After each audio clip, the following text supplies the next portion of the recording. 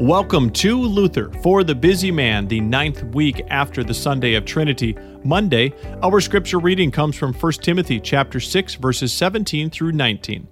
As for the rich in this present age, charge them not to be haughty, nor to set their hopes on the uncertainty of riches, but on God, who richly provides us with everything to enjoy.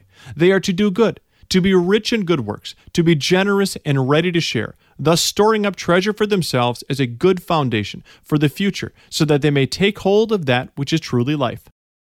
Our scripture lesson comes from Luke's Gospel, chapter 16, verse 8. The master commended the dishonest manager for his shrewdness. For the sons of this world are more shrewd in dealing with their own generation than the sons of light. We shall understand the story by which Jesus makes his point in this week's gospel in its simple meaning without introducing a large number of subtleties into it as Jerome has done. It is not always necessary to search out such a pointed meaning.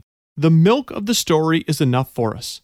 We do not necessarily have to explain here in what way the steward has wasted his master's goods, or how it comes to pass that even after this, he still succeeds in using up his master's property for himself treacherously, fraudulently, and falsely. Christ concludes that the steward acted prudently or astutely. He does not praise him for being good. He actually finds fault with him for having wasted his master's goods and also for ensuring the countenance of his comfortable existence by treacherously playing fast and loose with his master's goods. What the master in the story commends is that this man did not forget his self-interest in a critical situation. He commends the steward's craftiness. It is like saying of a harlot who has the whole world at her feet, she is a clever harlot.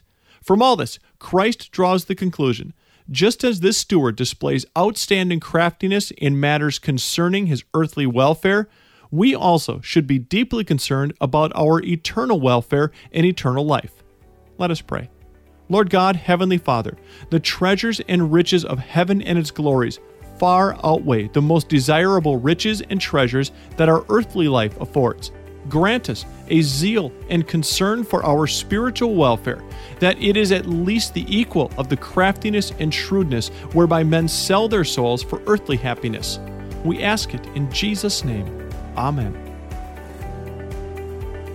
Visit ambassadorpublications.org to purchase the print edition of the Luther for the Busy Man devotion and browse hundreds of resources for your family and congregation. This podcast is produced by the Free Lutheran Bible College and Seminary in Plymouth, Minnesota.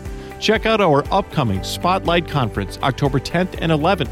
Messages from Keith Farron and Matt Whitman will encourage students and guests to trust and enjoy Scripture. Register for free at flbc.edu/events.